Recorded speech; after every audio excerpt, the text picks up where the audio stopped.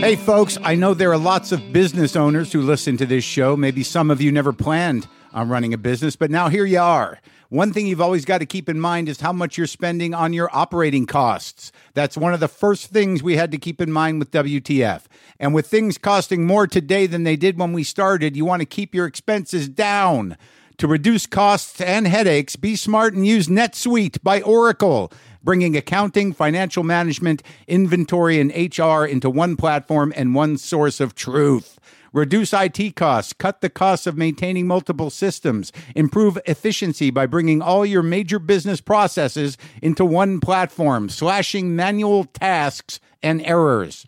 By popular demand, NetSuite has extended its one-of-a-kind flexible financing program for a few more weeks. Head to netsuite.com/WTF for more. That's NetSuite, NetSuite.com/WTF.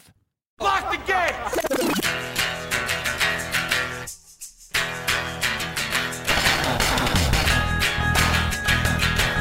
All right, let's do this. How are you, what the fuckers, what the fuck buddies, what the fucksters, what the fuck nicks? What's happening? It's Mark Maron. I'm here. This is my podcast, WTF. How's it going? Whoo, man, I'm still in London, and what a few days it's been. I haven't talked to you since what? Last Thursday, and I recorded that on the day before, so I just got here. I was hallucinating. I don't think I'm still hallucinating, but when you're in a different country, different side of the street, different personal products, different cereals, different people. They are different. We're all people, but the Brits and the tone of the city and the culture is different. It does feel like a bit of a hallucination, but it's not. I'm here. I'm eating things. I'm engaging with people, with audiences. I'll tell you about it in a second. Oh, by the way, Vincent D'Onofrio is on the show today. Always respected that guy. Love him as an actor. Seems like an intense guy. He was an intense guy, and it was great talking to him. So that's coming up when I'm teasing my own show. That you'll hear that in a minute if you hang out for this. I got tour dates, so you may want to hang out for that. I got tour dates. It's happening, and holy fuck, I don't think I even realized the number of dates I was going to be doing, but I'm doing them. All right, so I'm going to read them off to you, just sort of like so you can hear if your city is mentioned, then maybe it'll inspire you to go pursue tickets. August 9th in Portland, Oregon at Revolution Hall. August 22nd in Dallas, Texas at the Majestic Theater. August 23rd in Austin, Texas at the Paramount Theater. August 24th in Houston at the Cullen Theater at Wortham Center. September 6th in Vancouver at the Vogue again. September 7th in Seattle at the Moore Theater. September 20th in Chicago at the Vic.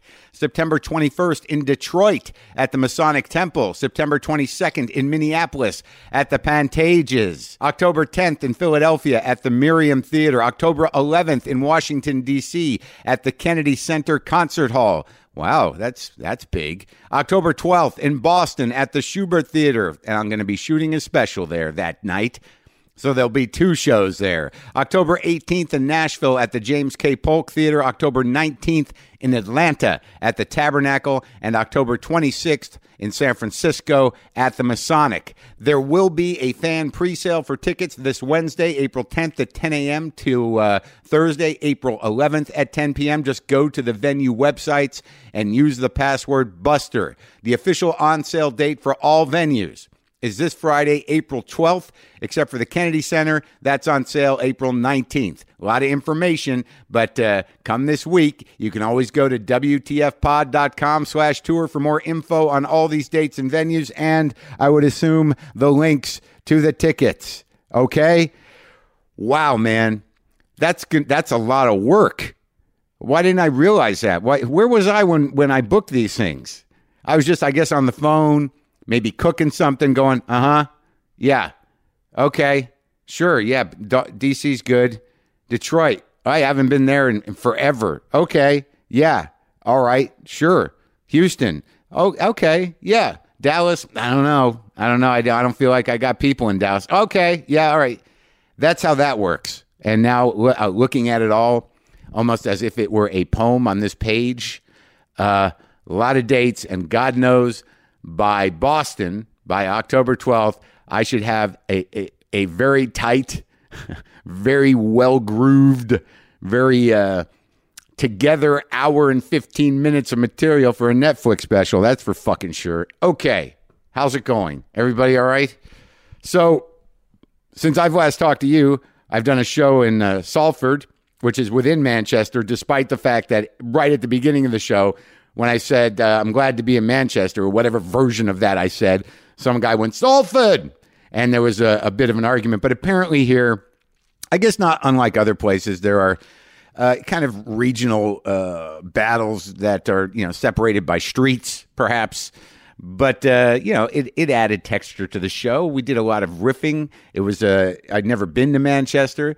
I get the sense, and I know this is sort of a hackneyed, piece of information, but I do believe that Manchester might be the birthplace of sad rain. I think that rain was just rain, and it didn't imply much previous to appearing in Manchester, but over time, it took on an emotional tone of its own. So I was in the birthplace of sad rain, and apparently soccer, or football, as they say here, and knew nothing about it. But it seems to be woven into the culture in such a deep way that I felt like I should know something about it, but I did not do any research. Didn't do any research on soccer or football. Did not do any research on Brexit, because I found that though I was a little panicked coming into this about not knowing anything about Brexit, it turns out that neither do the people here.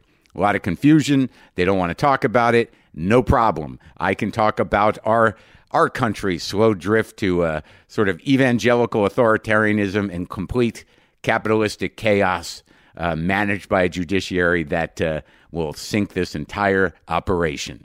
Just my opinion, but, good shows. I get there, I get to places, and it seems to me that, if I want to go to a museum or something, I'll do it, but I was tired, I was jet lagged, as you knew from the last time, so I got up, I tried to find a place that had healthy food. I ended up in the basement of a Buddhist society or a Buddhist center in the middle of Manchester. And it was just this old style, strange little wooden table, hippie joint that looked like it'd been there forever.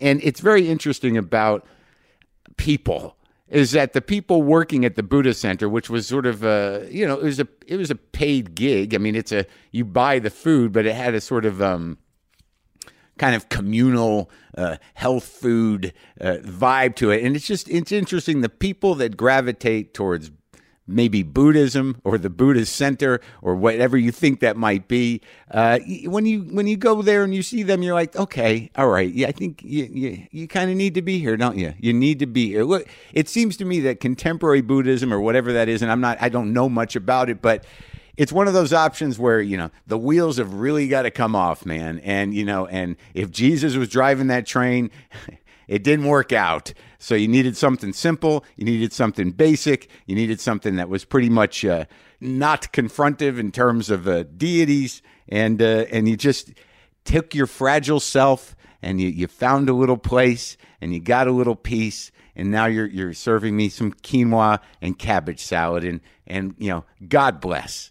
I'm glad you're doing okay. Take care of yourself. I worry about you. I've known you for 40 seconds. So after that, the day of the show, I decided to go get a shave because I just walked by a barber. They're around in the States. You figure everybody knows how to give a nice close shave, keep the stash, bring the soul patch back, get rid of the beard, don't need it. But this guy seemed a little tentative. Not a great experience, the tentative shave. It literally felt like he might have even said it when I said, "Do you do shaves?" He's like, "I can do it. Yes, I can do this. Yes, we do shaves."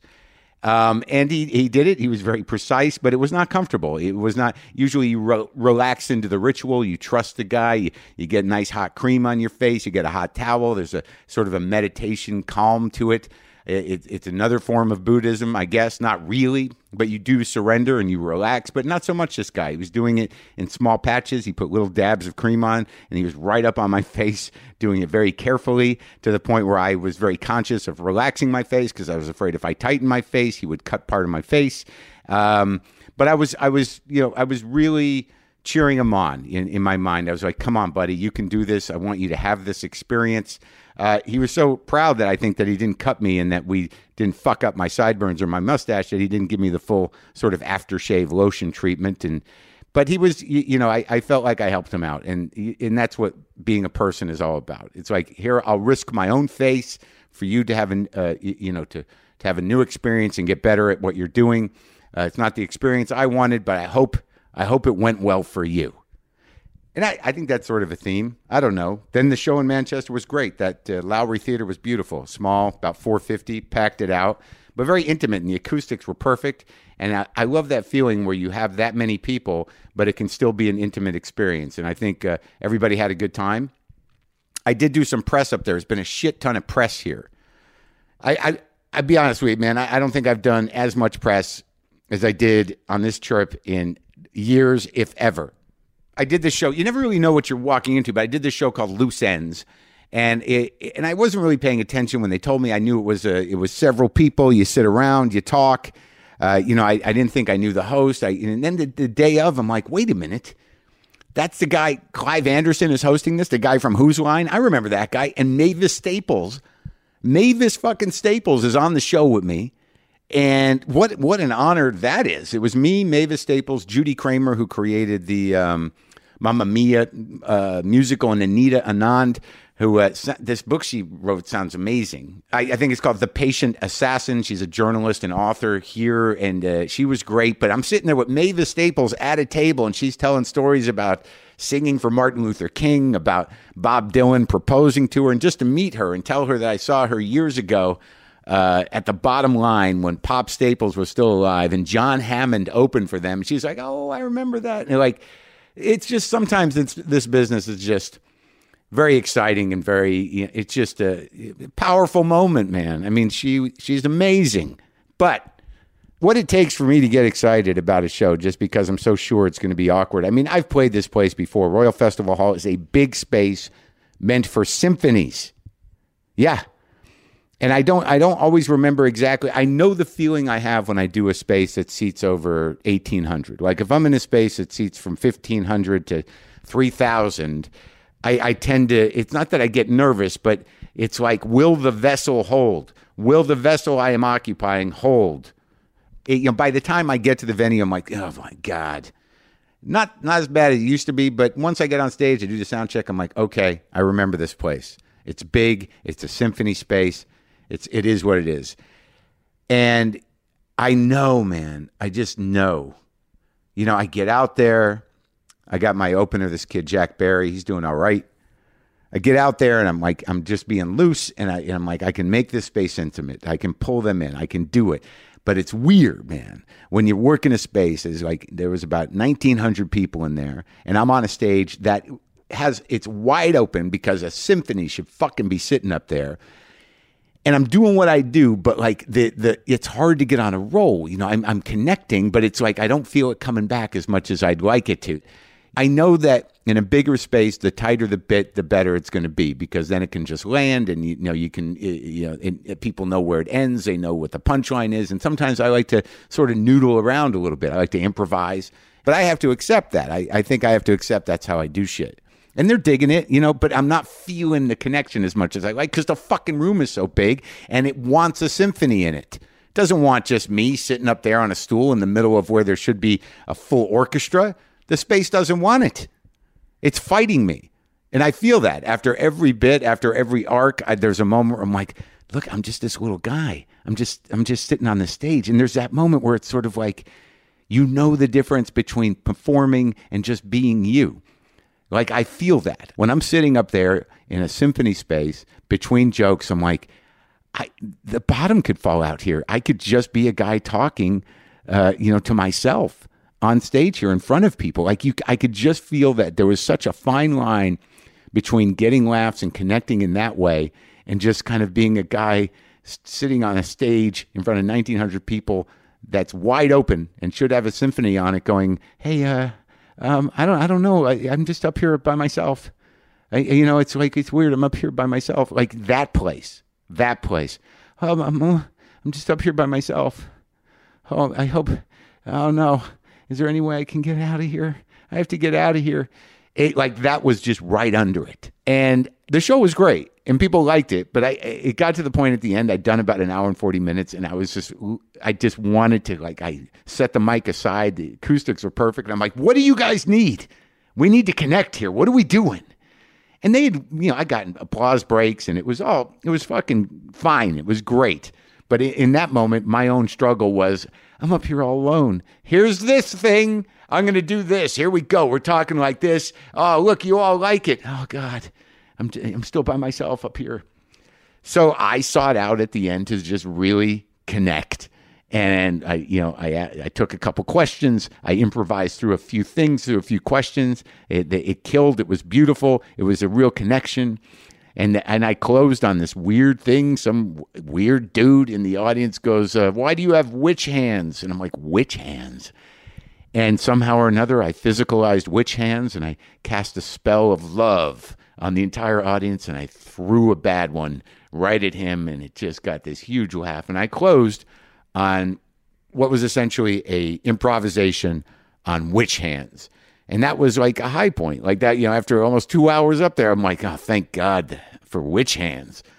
Whew. So tonight I go to Birmingham, England. If you haven't gotten tickets and you're hearing this, I think there's a couple left. What else? I want to thank the British audiences, just tremendous.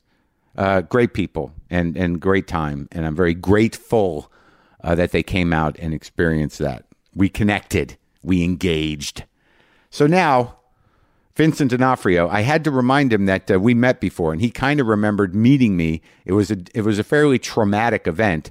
He didn't quite remember it as specifically as I did, but it was interesting to bring it up, and it was great to meet him and talk to him. The film he directed, called The Kid, starring Ethan Hawke, Dane DeHaan, and Chris Pratt, is playing in select theaters. It's a Western. It's a sort of like a kind of sweet Western story. He inserted a coming-of-age tale into the myth of Billy the Kid. He just it was added in.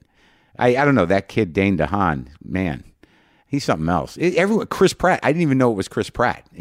Anyways, but Vincent from Full Metal Jacket, from the crime show he was on, from some other, he's an intense dude. From The Player. Anyway, this is me back in the garage talking to Vincent D'Onofrio. Sometimes I wish I paid more attention in school, or in some cases, any attention at all. There are probably a lot of things I could have gotten more out of, like literature, and now it's probably not in the cards to go back to school and study the classics. But luckily for us, there's a new podcast called The Foxed Page that dives deep into the best books of all time. This is basically like the best possible college English class, but more relaxed and fun. No pressure of grades or needing to prepare something to say in class. It's only the books you want to read and know about, presented by best-selling author Kimberly Ford. Everything from Cormac McCarthy to Madame Bovary, from classics like Frankenstein to modern hits like Lessons in Chemistry. I love Ireland, but I missed the boat on James Joyce. The Foxed Page has a 3-part series on Dubliners, and that's a pretty great starting point. Want to get the most out of what you read? The Foxed Page is for you. Get it now wherever you get your podcasts.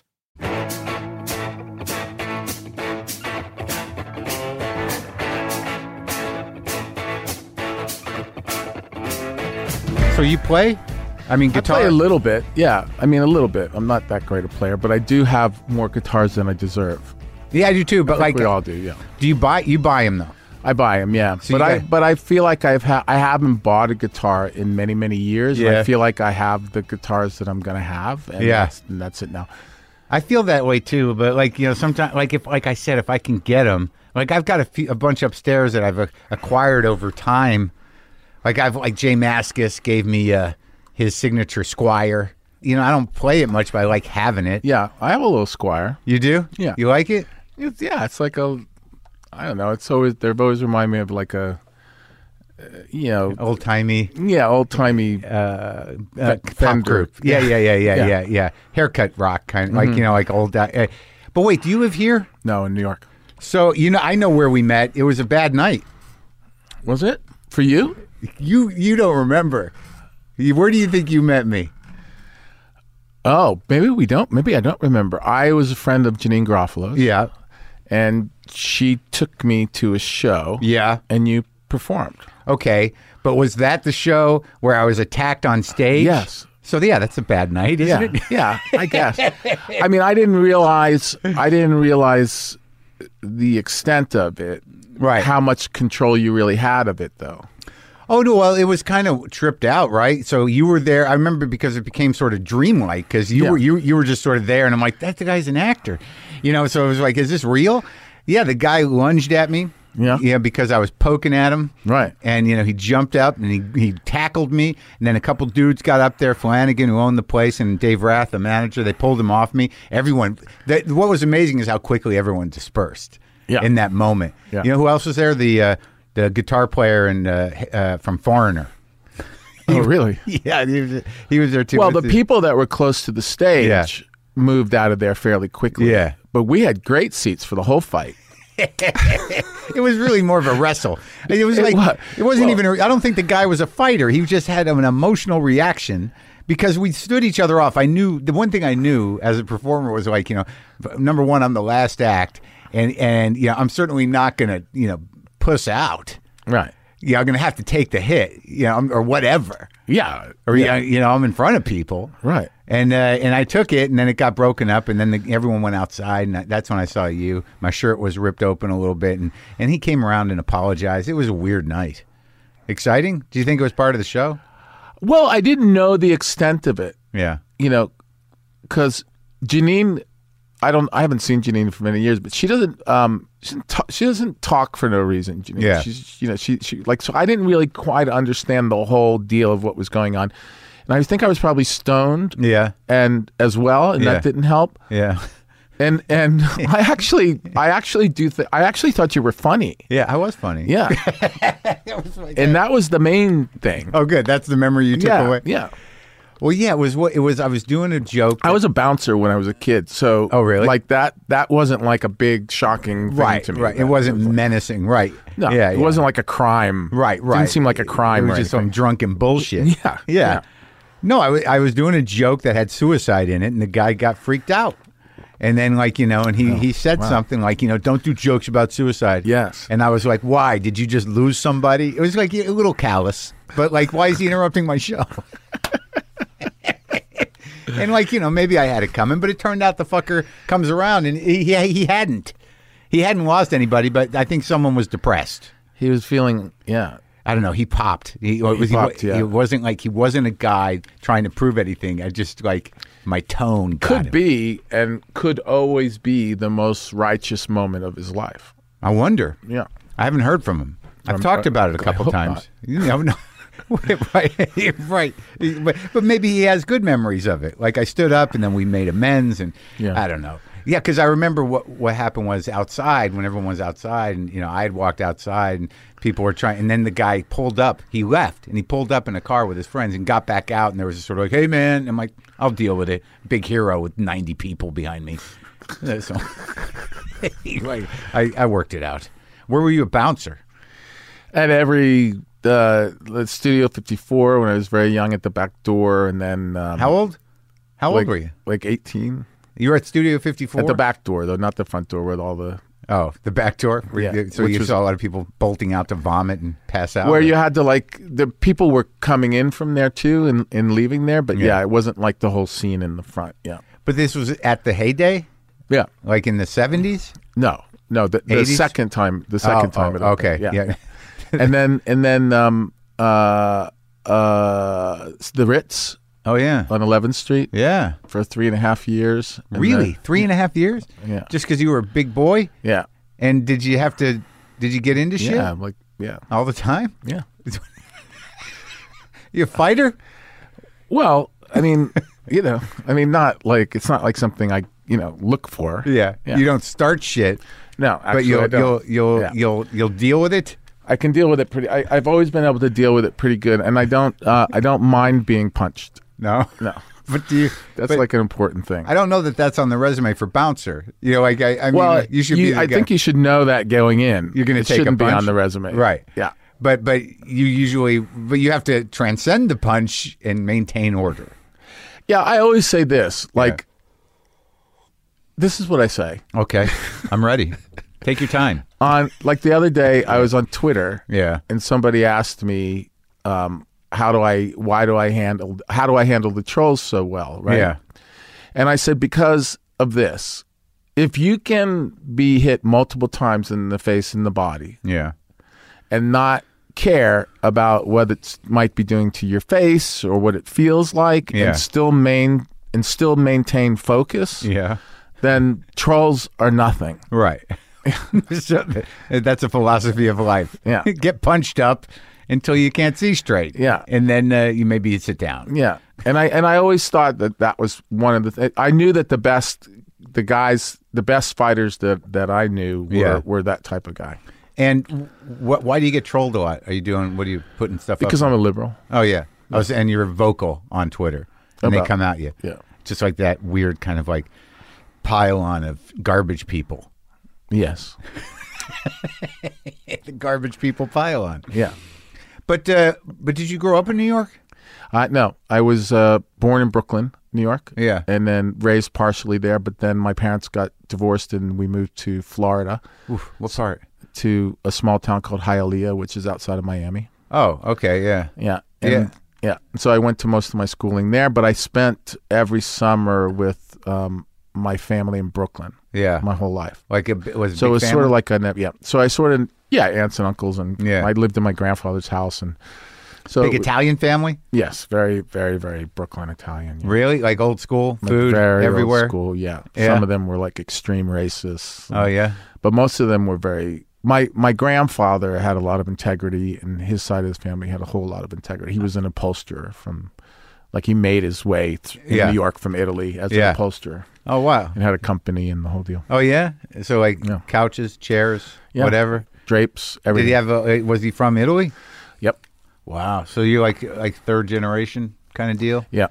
And that was on your dad's side? That was on my dad's side. And my mom's side is from Napoli, too. They're both sides of the family are from Napoli. But my mom's parents went to New York, but then immediately went to Hawaii and opened the first Italian restaurant called Rocco's in Hawaii. In Honolulu? Mm-hmm. Really? That was smart. Very smart. And they lived there their whole life? Yeah, basically, my mom waitressed in his restaurant, and my dad was in the Air Force stationed in Hawaii, and that's how they met. Hawaii? Yeah. So you have like a childhood past in Hawaii? Yeah. That's good, man. Yeah, I went to part of my elementary school there, actually. Yeah, I think it does something to your brain to have that kind of space and, that kind of quiet. I think it programs you in a good way.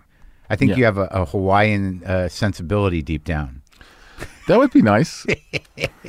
My uncle used to, the scammer uncle that I have. Which scam? His first thing was he used to act like he's an Italian kid, but he had long brown curly hair, so he could pass as an Hawaiian sort of, right? Yeah, pug nose and the whole bit. Yeah, and he used to get tourists to pay him to climb palm trees and get coconuts. Oh, really? Yeah, he used to make a bundle. He was like 10. That seems like an honest dollar. It's not quite a scam. I mean, he's actually doing something. Yeah, delivering the goods. So do you have siblings too? Sisters, yeah. Oh, really? A bunch? I had 3, now I have 2. Oh, sorry. It's okay. But when did you start doing the, did you come with the acting thing, but did you, was anyone in show business? I mean, how did you get him introduced to it? Well, my dad used to do theater, like community theater. He was an actor? Yeah. Yeah. And a director he always belonged to a community theater. In Florida? In Florida. Like a little place, like old people would come and watch the shows? Exactly, yeah. Yeah, and did they do like a children's show on the weekend? Sometimes. Well, no, they didn't do children's shows. They would do like melodramas. Oh, like just... like Dirty Work at the Crossroads and stuff like that. Like bizarre little plays that were actually called melodramas, yeah. Oh, and so it was primarily for the older people. It was a subscription thing? Yeah. And then they would do to be really artsy, they would do like View from the Bridge or Arthur Miller, all that. Yeah. And people would walk out like, I didn't understand it. Yeah. Exactly. Yeah. and they would do The Rainmaker, plays like that. Yeah. And were you my involved? dad was always played the Rainmaker. Oh yeah. Yeah. Was the he Burt good? Lancaster part. Yeah. Was he good? He was good. Yeah, he was okay. I mean, I don't really remember the details, but My parents were divorced, so I there was a lot of women that he could pull a lot of women playing on the Rainmaker. Oh yeah, Yeah. So that was his drive. It was disturbing for me, but he had a great time. Are either of them around still? Yes, folks? they're both around. Yeah. Oh really? Yeah. Oh, that's good. My dad's not the best of No. mental. Oh really? The mental thing's not great. Yeah. No. What is it, like Alzheimer's or something? No. It would be so much easier for all of us if he was, but he's Bipolar-ish? yeah. Yeah. Yeah. Do you feel like you got it? Yeah, sure. Yeah. Oh really? Yeah. Oh man. I don't think I have I have a lot of anxiety and dread, but I don't have the up and down thing. You got the up and down thing? I have more of like but the thing about these days is you can get it under control. But Sure. the spiral thing was big when I was young. Oh really? Spiraled down Into the darkness? Yeah. Out of nowhere? Yeah. Just wake up at the bottom of the hole? Yeah, and then come out the other end like, a newborn bunny. Yeah, excited, and then heroic. until the spiral starts again. Yeah. Yeah. The waves, Yeah. peaks and valleys. Yeah, but these days in my later adulthood, Yeah. it's under control. It's Yeah. like it's Great. totally under control. Yeah. Relieved? Yeah. Were you one of those people that found, was it hard to give it up? To give up the spirals? Well, the minute that I was truly convinced that it wasn't going to affect my art, so to speak, Yeah. I was totally into it. Yeah. What did it take to convince you? The actual going through taking medication, going through psychology, the whole psychology Yeah. thing, and Yeah. getting a shrink, and Yeah. figuring out what it takes you a long time to figure out exactly what a shrink is Sure. and how they can help you, and because there's so many different I used types. to do a bit about going to a shrink when you're older. You should basically just walk in and go, look, I know there's a lot of things we're not going to unfuck. Right. But I got some problems I think we can work on. Yeah. Yeah. My thing was, look, I'm really good at manipulating and good luck. Yeah. I'm going to work around you. Yeah. I'm going to dance I will circles. figure out how to make you happy and get me more miserable by the time this is over. And they're like, great. Yeah. And I'll take it. But you found a good one? Yeah. For many years. Yeah. Oh, good. And then you just started doing that and then doing the work and you realized the craft was in And place. I actually realized that my motivation goes up is so much more than it used to be, and I'm so much more detailed in my work now than I used to be, and I'm not clouded over. I'm not in the business for chasing women or all the wrong reasons. Right, right. I'm in it because I'm actually an artist, and I have friends that are artists, and they're legit, and I can learn from them and be inspired by them, and have loyal relationships that last for 20, 30 years. And so now that I'm almost 60, it's like I have 30 years of like real art and real friends and real work. Yeah. Oh, that's great. So all you're giving up is that weird kind of like, just for the moment, fucking let's do it. Let's live on the edge. Yeah. And then like, crying to some woman for months. Yeah, exactly. In some country that you don't belong in. Yeah. I was never, when I was at my worst, international travel frightened me. No, I was up for. Oh, really? Yeah, every country. Oh, that's great. Yeah. Just for no reason. Oh man, I get to places back when I was like paranoid and anxiety ridden. I get to places and be like, where am I? They don't have the right cereals, and it fucked me up. But when did you when did you start doing it? Like with your dad or traveling? No, or theater. The acting. No. So what happened then was that I started running lights and building sets and running sound, and then at the community theater. Yeah. Oh, yeah. So you got a handle on that. And shit. then there was a big flux of Cuban entertainers and artists that came into the Miami area. Yeah. From Cuba. Yeah. And a couple opened a magic shop. Yeah. Near my house. Right. And they were like real magicians, like they were a group, like sleight of hand kind of stuff. Well, just everything. They were like big show magicians. Oh, really? And I started visiting this magic shop. I didn't have any money or anything. How old were you? Like 9 or 10. Oh yeah, yeah, like that. Very exciting. Yeah, very exciting. Yeah. And little did I know that later on in life, it's not sexy and and that you're going to have to stop doing it. But magic? Yeah, the magic is not sexy. Come on. Dave Cross does some joke. I don't even know how he sets it up about a magician, but I know the punchline is, yeah, that is my card. Can I go now?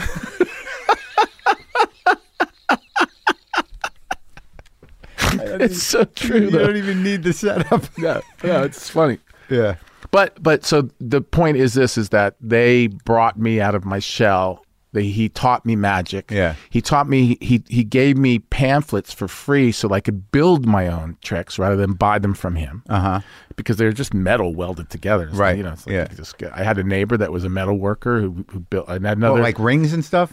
Rings and cans and things, you know, and scarves and things like that. You didn't have to buy it. You could make all that shit, you know. Fabric, you know, felt. Yeah, you know? yeah. Just felt is like the cheapest material in the world. Yeah. Everything's made of felt in magic. So it's like. It's a nickel. Yeah.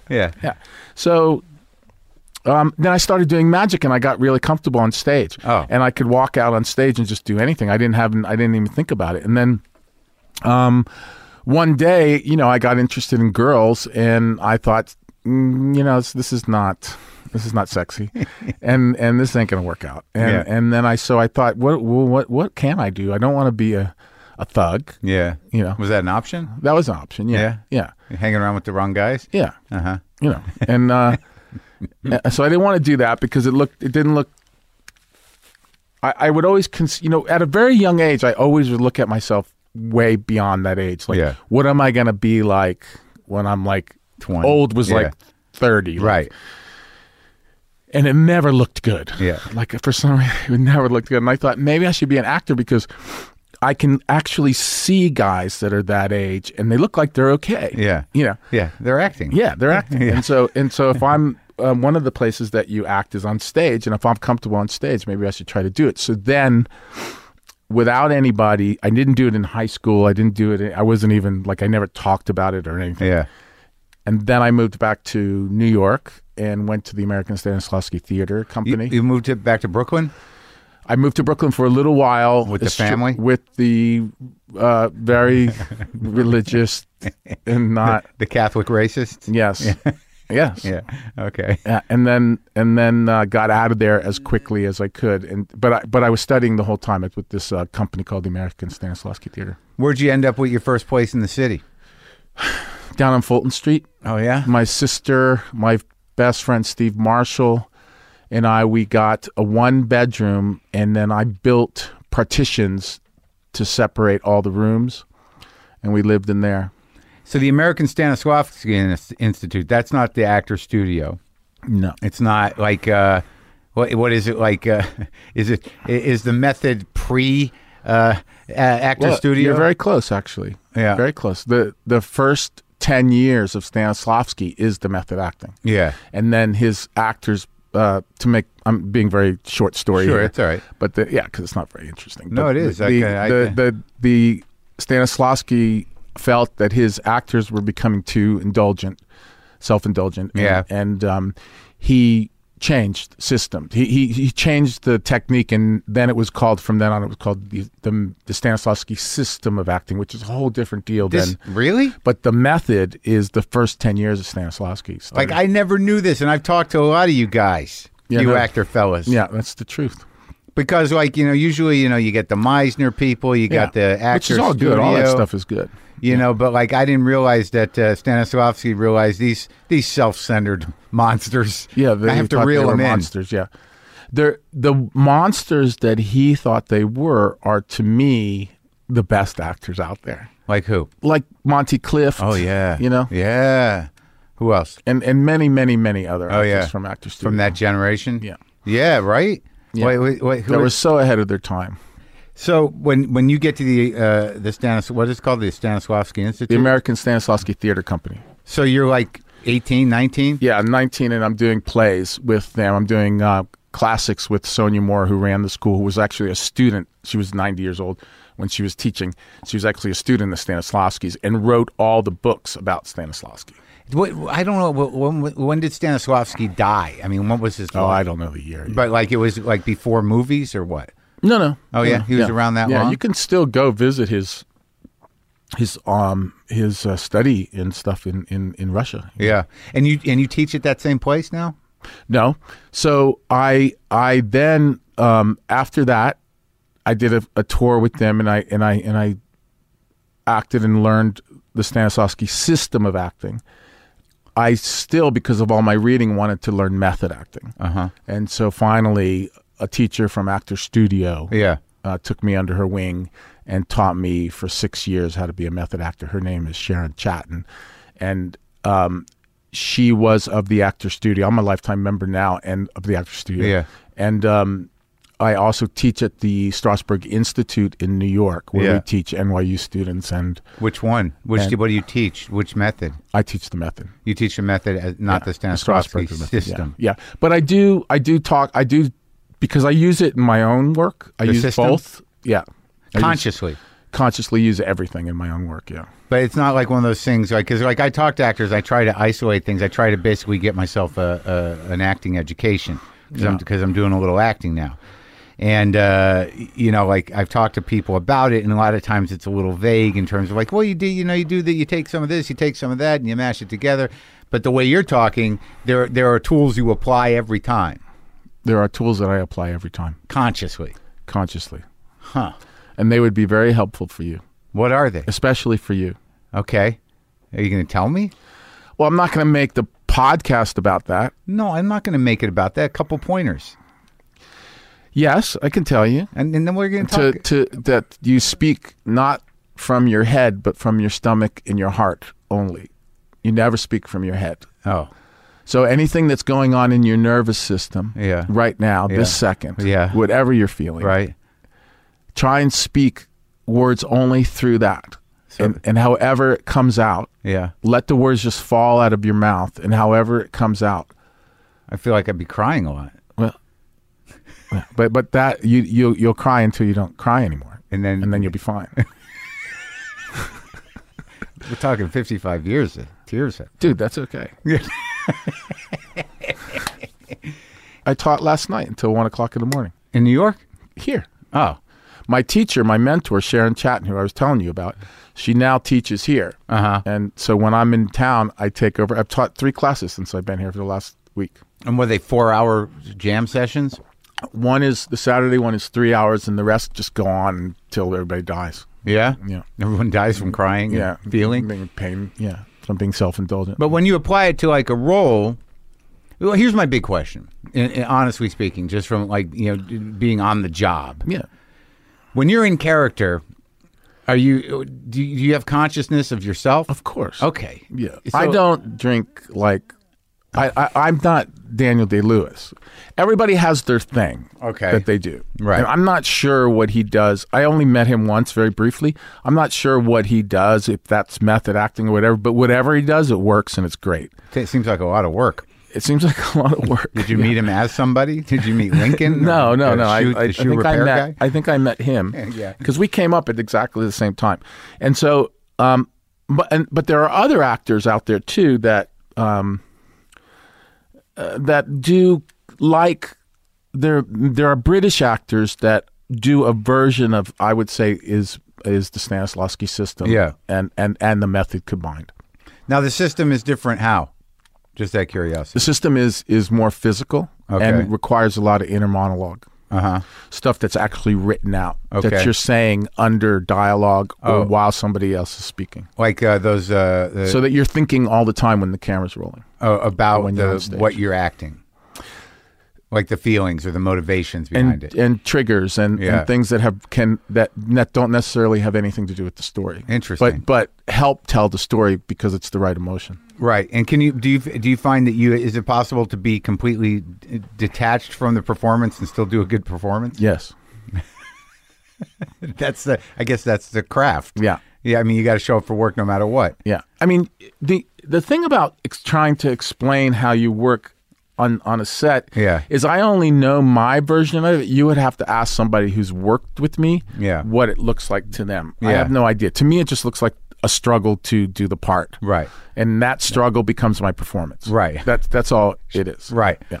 So when you're doing plays in New York, are you doing like the small ones, like everything you can kind of deal? Back then? Yeah, everything I can, Yeah.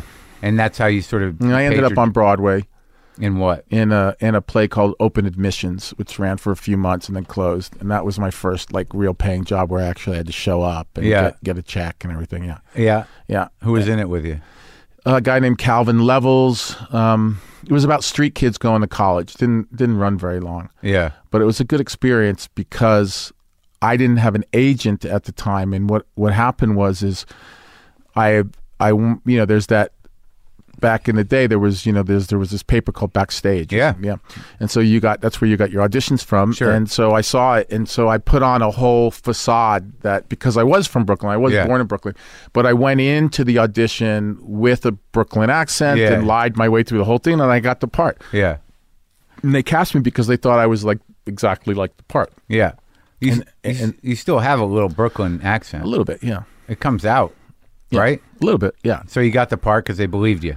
They totally believed me. And you knew you were just like applying your craft. Yes. and it was the first experience that I got paid for actually doing something that I felt like I was in control of, that I invented, and that it was helping tell a story correctly. And that ultimately is the job, right? Yeah, that's ultimately the job. It's about the story. To service the story. Yeah. Yeah, I gotta realize that. Like that's what most people say. Yeah, it's not just about you. No. Well, I mean, I can imagine it's a difficult thing because of your stand-up. That if that's where your root of entertainment comes from. Well, that's about self-consciousness, but a lot of times I'm sort of scene for scene. Sometimes it's hard for me to even assess the whole arc of a piece. You know what I mean? Sure. Like you're kind of working like, well, what do I do? What am I doing in this scene? So then to sort of like, really integrate the full arc of the show or the movie or the show, play or whatever, I don't really know how to manage that, to, knowing the end and what I'm, moving towards. Well, you probably don't read it enough, for one. Yeah. I can imagine that you don't read it. The whole thing. The script. Enough. Yeah. You got to read the whole thing enough and not just your part. Correct. Right. Yeah. I had a feeling that you were going to be like that, and I think I'm right. And so you have to read it over and over and over again until you realize it. You realize the whole composition of the story. Yeah. And it's something that you actually have to sit down and think about. Yeah. And not pretend like you know it, or not have all these wonderful ideas and choices, have them come in and take over your attention. Yeah. And then just rely on that and hope you get through it. Like, right. That's only half of it. That's only maybe even less. Not to say that you can't get away with a great scene that way, because you can. Sure. Yeah. But it would help. I think that so you integrate the story somehow by Sure. To think about it as an arc is a kind of good way to explain it, except that it's not really the way you should think about it. You should think about it as like a painting, like the composition of a painting. You need to know the composition of the story, the structure of the story. Right. And you need to know where you help tell the story. Interesting. And how you do. Yeah. Not just like, I'm the cranky guy. Right. Yeah. Yeah. Okay. Yeah. I'll make That's called servicing the story. Okay. And that's what our job is. And that also keeps you grounded and real. Right. Because there's a context. Because it's not right, and it's not open ended. Yeah, yeah. This is the thing. Yeah, there's no hook that's going to come in and grab you out and take you away, and then it's over. So how long do you kick around before you get the movie parts?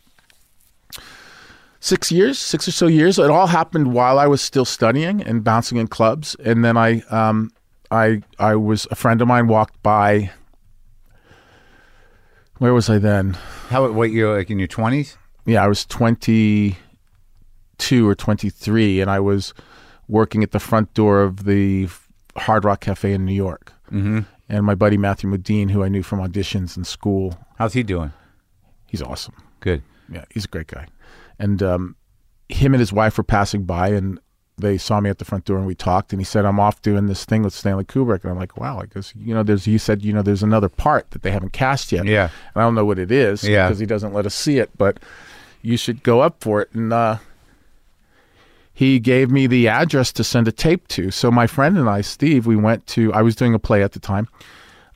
we went to a stoop on 10th Avenue and 24th Street, and we rented one of these the cameras were like huge back then, and had a deck. Yeah, oh right, the video cameras. Like, yeah, huge. Yeah. And I mean, like, the size bigger than your computer. Right, yeah. And so we rented all that, and I put on beta like three or four takes. I just did 3-4 monologues in a row, and the tape was huge. And what were the monologues? From the play that I was doing, yeah. Oh, okay. And then I sent it to Stanley Kubrick. Wow. Yeah. And then I got the part. Yeah? Just on that one tape? He called me. Yeah. And he said, okay, I'm going to send you some words, and I want you to put it on tape. And I'm like, well, it costs a lot of money to rent these cameras and stuff. Like, I'll send you some money too. And so they, he much like you and the guitars. Exactly. Thanks, Stanley. Maybe you could buy me the camera. It'd be a lot easier if you just bought me I could use it if this doesn't work it out. Yeah, exactly. Yeah. I'm getting good at this. Yeah. And so I sent him, he just sent me words without punctuation or anything and just said, do it, just show it, do it. And I did it. And he said, okay, we're going to bring you out. Wow. Yeah. So the words were just what? Were they pieces of the monologue? They were pieces and fragments of things that sort of ended up in the movie, and then most didn't. And how much of the character did you put in place? What you had no conception of what you were even auditioning for. So what were you putting out there? I sussed out that he was a weak-minded individual, and he told me with no detail and in a kind of roundabout way. It was like a puzzle I had to put together with what he was saying to me. But he said that the guy is weak-minded. He has to be overweight. You're going to have to put on weight, and he's struggling because it's an environment that he really shouldn't be in. Yeah, just hearing that makes me the Marine Corps, right? It's horrible. Yeah. But the role was so painful. Yeah, the snapping of poor Leonard. Yeah, yeah. And so by the time I sent him was ready to do the second take, and he had sent me the information and stuff, knowing that he was given me that information, I put on probably like 5 or 6 pounds, and I did it without my shirt on so I could show him that I gained a little weight. Yeah, and did another one on the same stoop, same thing. Yeah. And then that's when he hired me, and then I went out there, and he said, before you come out here, that you have to gain a bunch of weight. You have to probably gain like 20 or 30 pounds. Oh my God. And I'm like, okay. And De Niro had done it for Raging Bull. Yeah. And so I said, well, I can do that. De Niro can do it. I can do it. Yeah, for sure. And so I went out there and I gained the pounds, but then I just looked like I could kick everybody's ass. And I also had to learn how to march and do monkey patrol with the rifles and all that. So the weight went up to 70-something pounds, before I looked like weak. Yeah. Yeah. And was that fun or horrible? No, it was not fun. To eat all that? Just terrible? It was not fun. Yeah, it's much more fun now. Yeah. Than it was back then. But what did you have to, like 2 months to put on fucking 50 pounds? I had several months. I had, oh my God, about 6 months. Just eating pasta and shit? And carbs and, half a loaf of bread for breakfast. And you're just feeling it fill out. Yeah. And then, your romantic life goes to shit. Like everything goes to shit. But people look at you differently. You don't get, It serves a character, though. People think you're stupid. Yeah. It's really unbelievable. What the judgment people have of fat people? Yeah. And working with Kubrick, was it amazing? It was amazing. Yeah? Yeah. Being out there with all that stuff. Because that movie, when you talk about story, what was the story? Yeah. No, I know. You know what I mean? Yeah. I mean, with that role, I have to assume you're like, well, this guy's story is what I got to focus on. Right. There's like 2 sections, and that's that. It's this guy's story, and Matthew's character is the point of view of that guy's story, and so it was about him transcending into the Marine Corps training backfired, and just instead of making a lean green fighting machine, they just made a fighting machine. Yeah, a monster. Yeah. And is it easier to it must have been good to have your friend there, to work with him. Yeah. It must have been because that was your first big movie, right? My first movie. Yeah. And it was just and you were shooting it out overseas. Yeah. I was there for 13 months. 13 months. Yeah. And what are your recollections of Kubrick? What impressed you? What do you take away as a director now that you're directing? I mean, what did you see him do? It's like you can't, like once you've worked with him, it's difficult to move a camera, unless it's helping tell the story. Again, yeah. Like it's not just a moving you don't move the camera for the sake of moving it. It's hard. It's almost like it's embarrassing. He like makes you feel that way. Like he puts this feeling of cinema and acting in cinema, this feeling of it in you where, look, don't be pathetic. Don't be a dick. Yeah. Just do it right. It's all you have to do. Don't showboat. Just fucking do it. It's like that. He makes you feel bad about even having the notion of showboating a little bit. Yeah, yeah.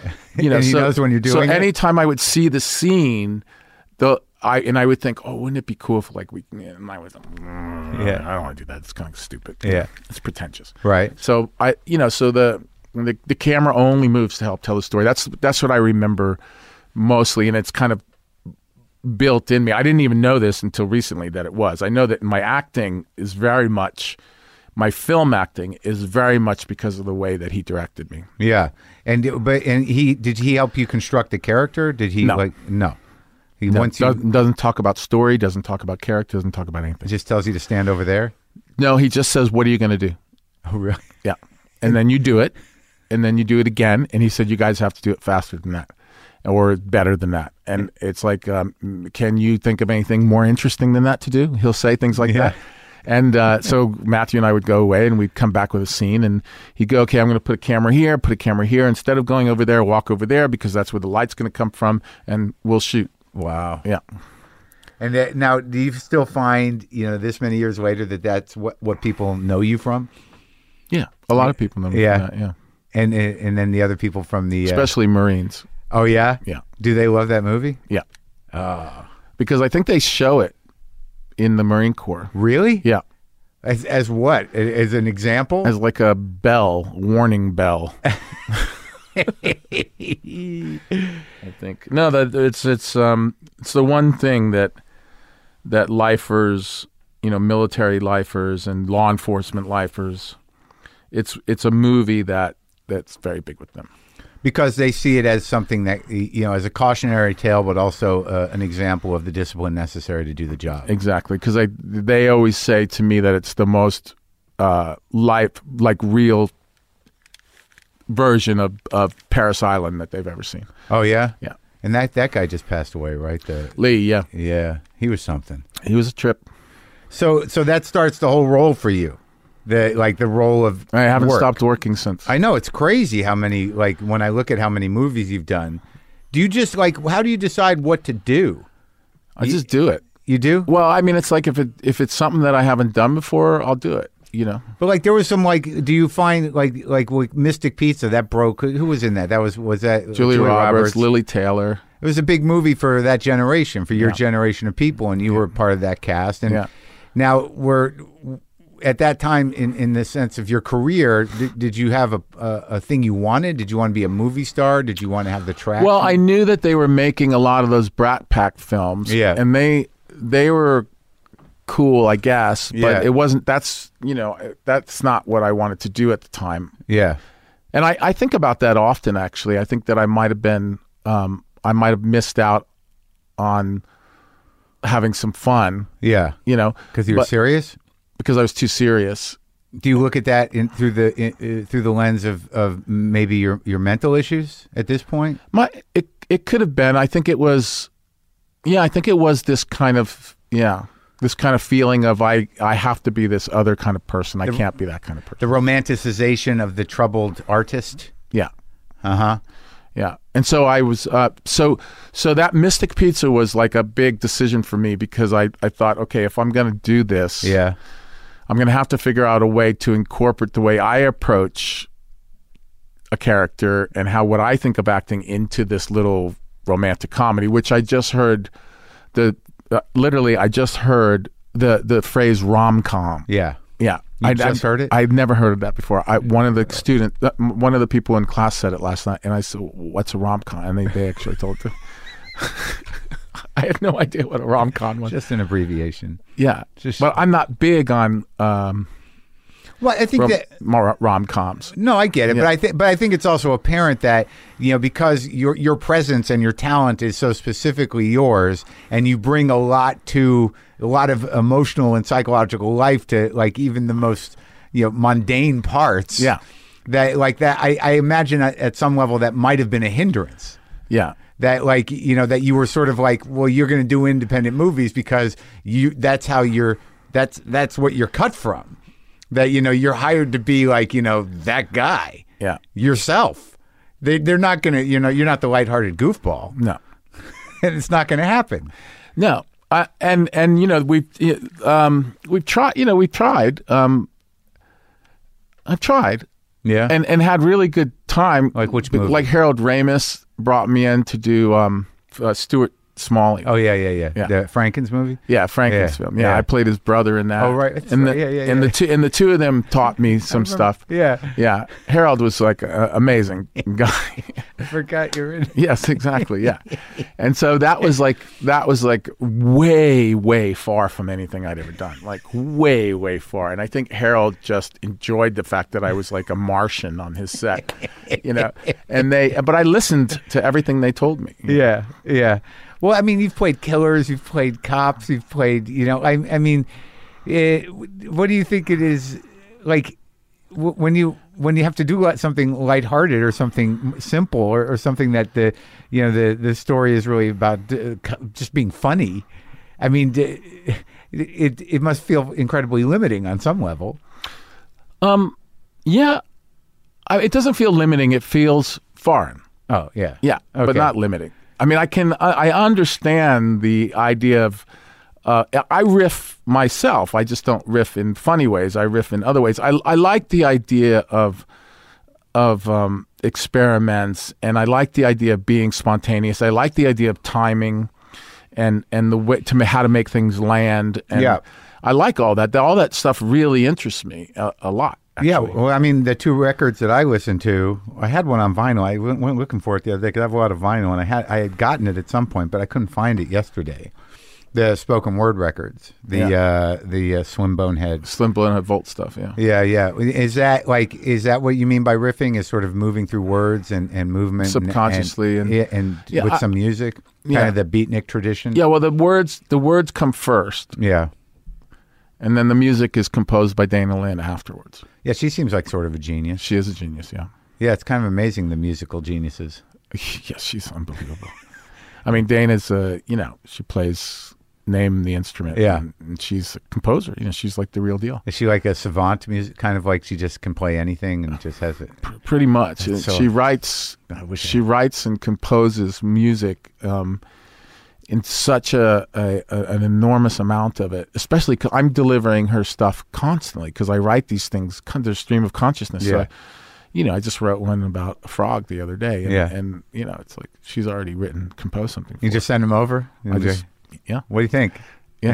I don't even say, what do you think? She just sends something back to me because she says, I'm pissing myself laughing. It's probably fun for her. Yeah. But it does seem like with The Player, which is another of I love that movie. You got to work with Altman, but also the Abbie Hoffman movie, which you did with Janine. I mean, these characters are sort of like raging characters. Yeah. Yeah. And do you find that how is your anger situation? My anger situation in the last 10 years is really, really. I don't think I'm angry anymore. It goes away, right? It's something about age too. Yeah, I don't think I'm angry. It becomes like this weird phantom limb. Yeah. Like you still have the trigger reactions where you're like, God damn it, and you're like, I don't need to. I actually embarrass myself of how sweet I actually am right now. Oh, yeah. I actually find it embarrassing sometimes. Really? Yeah, I find it like, oh fuck, I sound like such a sweetie pie guy, So but I actually am it's my first thought these days is to be sweet rather than to be. Isn't that funny? Provocative? Well, that's funny because that you're disappointing your former self, which still resides inside of you. Yeah. And the struggle is it's like just shut up, I'm being nice now. Yeah. And then it happens naturally eventually. Yeah. or the old side of me is still there and speaks up every once in a while, like, why are you acting like such a dick? You know what I mean? You're such a dick. This is not you. Well, when you're being nice? Yeah, when I'm being nice. This is not you. Why would you say that? That's not you. Come on. Being civilized. Yeah. Yeah, being nice. Since when? Yeah, you have to do it on purpose. Yeah, exactly. You were out to kill us. Yeah. No, I think I was at my worst when I was doing Law and Order. Really? In terms of that was the end of the anger? Those were the death throes? The anger ended by that. I think that there was people on that show, not actors, but people who ran that show that taught me the extent, the end of my anger. Like, I took it all the way. At them? At them, yeah. Oh, so you were a problem. Well, according to them. Well, how did that manifest itself? What were the issues? We were exhausted. Oh. We were exhausted, and I had this. Okay, you churn those out. I mean, you did like 150 of the fucking things. Yeah, and we worked 18 hours a day. Yeah, every day, with Saturday off. With Sunday off. So you work Friday, you work until the morning. And you're shooting for 3 months, 4 months? 10 months. It's 22 episodes a year. And it's formulaic to a degree. To completely a degree, like the degree of formulaic. Like the number one degree. So you're like in hell. You're like in hell. Yeah. Not the whole time. The whole time, the first few years is you get to develop this character that nobody's ever seen before. Yeah. And that's fun. Yeah.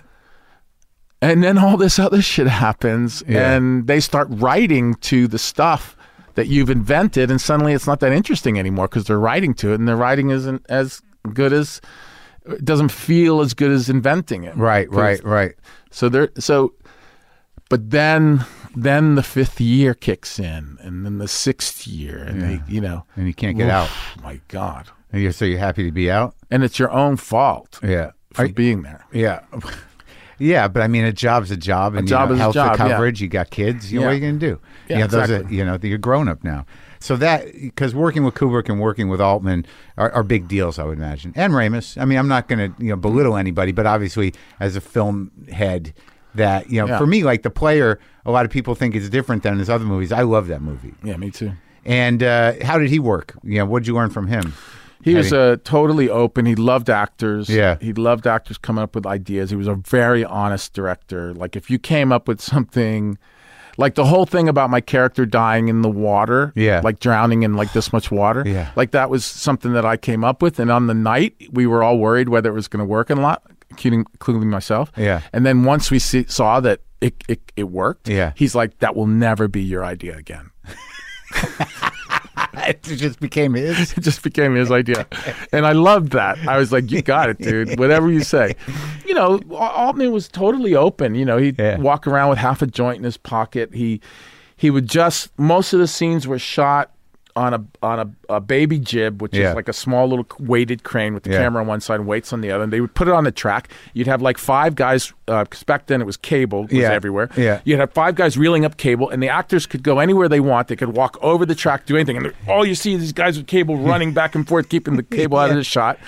And you just did it. So there's a naturalism to it. Yeah, which totally. Because that seemed like a pretty tightly scripted movie for some of his more lyrical things compared to it. So, but he still employed all that stuff. Totally, yeah. But he did give Fred Ward that amazing tracking shot at the beginning. Yeah, it took 10 minutes. Yeah. So I watched the whole movie. This is now The Kid. Is this the first feature you directed? The first real feature. I've done a couple of experiences. I shot a film in my backyard in upstate New York, a musical horror. Yeah. Yeah. And we shot it in like 5 days, and everybody sings and everybody dies. Yeah, yeah. Does it have a cult following? I guess so. Yeah, it's pretty weird. The music is awesome. But why? I guess my question is, outside of the fact that you were just in the Magnificent Seven, what is it about the Western that made you want to make a Western? Just because they're cool movies. Yeah. I've always liked the good ones and always thought that I wanted to make one. And I wrote one a long time ago that got kind of caught up in lawyer stuff and is now just not able to be made. And so I then I started to think about coming of age stories. And then one night I just said, I just thought of a great idea to put a fictional character in between the factual character, in the story of Pat Garrett and Billy the Kid. So that story tracks historically? Yes. So you took that story, the sort of mythologizing of Billy the Kid, the reality of Billy the Kid, this weird relationship between Pat Garrett and Billy the Kid, Pat Garrett played by Ethan Hawke, and you thought, I'm going to stick a kid in there somehow. Yeah. To have a rites of passage movie. Exactly. And learn from two different men. Yeah. Huh. And you came up with the story? Yes. And and I found a writer that I thought that was the right guy to write it. This guy Andrew Lanham, him and I get along fantastically. And so he came. I was shooting The Judge at the time with Downey's, and he came to Boston and stayed in the hotel that I was in. And he would write, and then he would deliver pages, and then we would go in the room. We'd write out structure and write out the whole thing. And wow! Yeah, but Andrew wrote the screenplay, but the story is mine. Yeah. So I couldn't have done as good a job as Andrew did, though. But was that the first time you were involved in that process? Mm. Yeah, in writing it outside. No, I had done it with friends for the thing I did in my backyard upstate. But I knew what it was like to bounce stuff off of people and write. Yeah. And what were the challenges like? So this is you got a little money here. This isn't a backyard event. You got a crew. You have 20 days to shoot a full out Western with stagecoaches and gunfights. 20 days. And major dramatic scenes Well, you got some power actors in there. Yeah, you would think that. It would be. No, I thought they were fall out of bed and just do it, but no, I knew it. You got some beautiful performances out of people. Yeah, man, because they're great. They're great actors. And you and Ethan are friends for years. Mm-hmm. You've done other work together. Yes, and that kid, he seems to be some sort of wizard or natural. He's a natural, yeah. Dane DeHaan. He's the first. Yeah. Dane is amazing. Yeah. Yeah, I mean, do you when you're working with a guy like that? Do you relate? I mean, totally. He knows. We both know what we're doing. We're peers, and there's no secrets. Uh-huh. It's like we. As far as I'm concerned, I just respect the hell out of him. You know what I mean? It's like I can see moment to moment his performance. I can see when it's coming, when it's not. I can see the whole thing, and I just respect the hell out of it. And I can walk up to him in the middle of a take or say something to him in the middle of a take, or after a take, just whisper a couple of things in his ear, and then he'll bring this whole other thing. These guys are amazing what they do. Well, I didn't even know it was Chris Pratt. Yeah. For half the movie. Chris was doing another show at the time, and he came in for 5 days, Yeah, but it was he went to that sort of eternal dark place of completely morally corrupt characters. Yeah. There's some people that can tap into that. Yeah. And he did it, and I was sort of wow, good job. Good job. Yeah. And Ethan's very controlled, but solid. Well, Ethan had to play back Pat Garrett. He had to do it. I kind of used our friendship because there was nobody in my mind. He knew that I've always wanted him to play Pat Garrett. Yeah. Because I actually think he is the spirit of Chris Christopherson. I really think that it's Ethan has that kind of quality in real life. Yeah. I've talked to him. Yeah. He told me, as an actor, one of the greatest things, because I watch him differently now. Because he said when he was, and he's also a very intellectually curious guy. Yeah. He likes to engage and do stuff. Yeah, art. Totally. Yeah. But he said that when he got the role in Training Day, he knew that his obstacle was going to be not to be eaten alive by Denzel. Yeah. So he watched Denzel movies like football players watch, training films of the other team. Yeah. So he could figure out a way to not, to hold his own with that guy. Yeah. So now when I watch him in scenes, I'm wondering, not that he's going to overact, but, how he's going to step up. Even in the shootout in your movie, I knew there was a moment there where it looked well, Chris Pratt's going to eat his lunch. Yeah. And then he just fills up somehow. Oh my God. Yes. Yes. You know what I mean? And if you give him just one piece of good dialogue. Yeah. It will spawn pages and pages of dialogue. Yeah.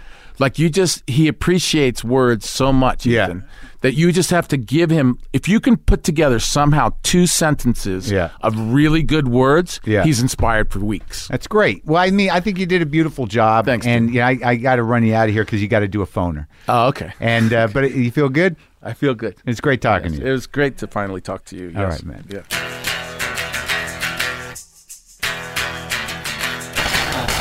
There you go. That was nice. He's intense, though, right? The Kid, his new movie, Vincent's new movie, starring Ethan Hawke, Dane DeHaan, and Chris Pratt, is playing in select theaters. Also, look for all those tour dates. A lot of tour dates added. I got to be coming close to you.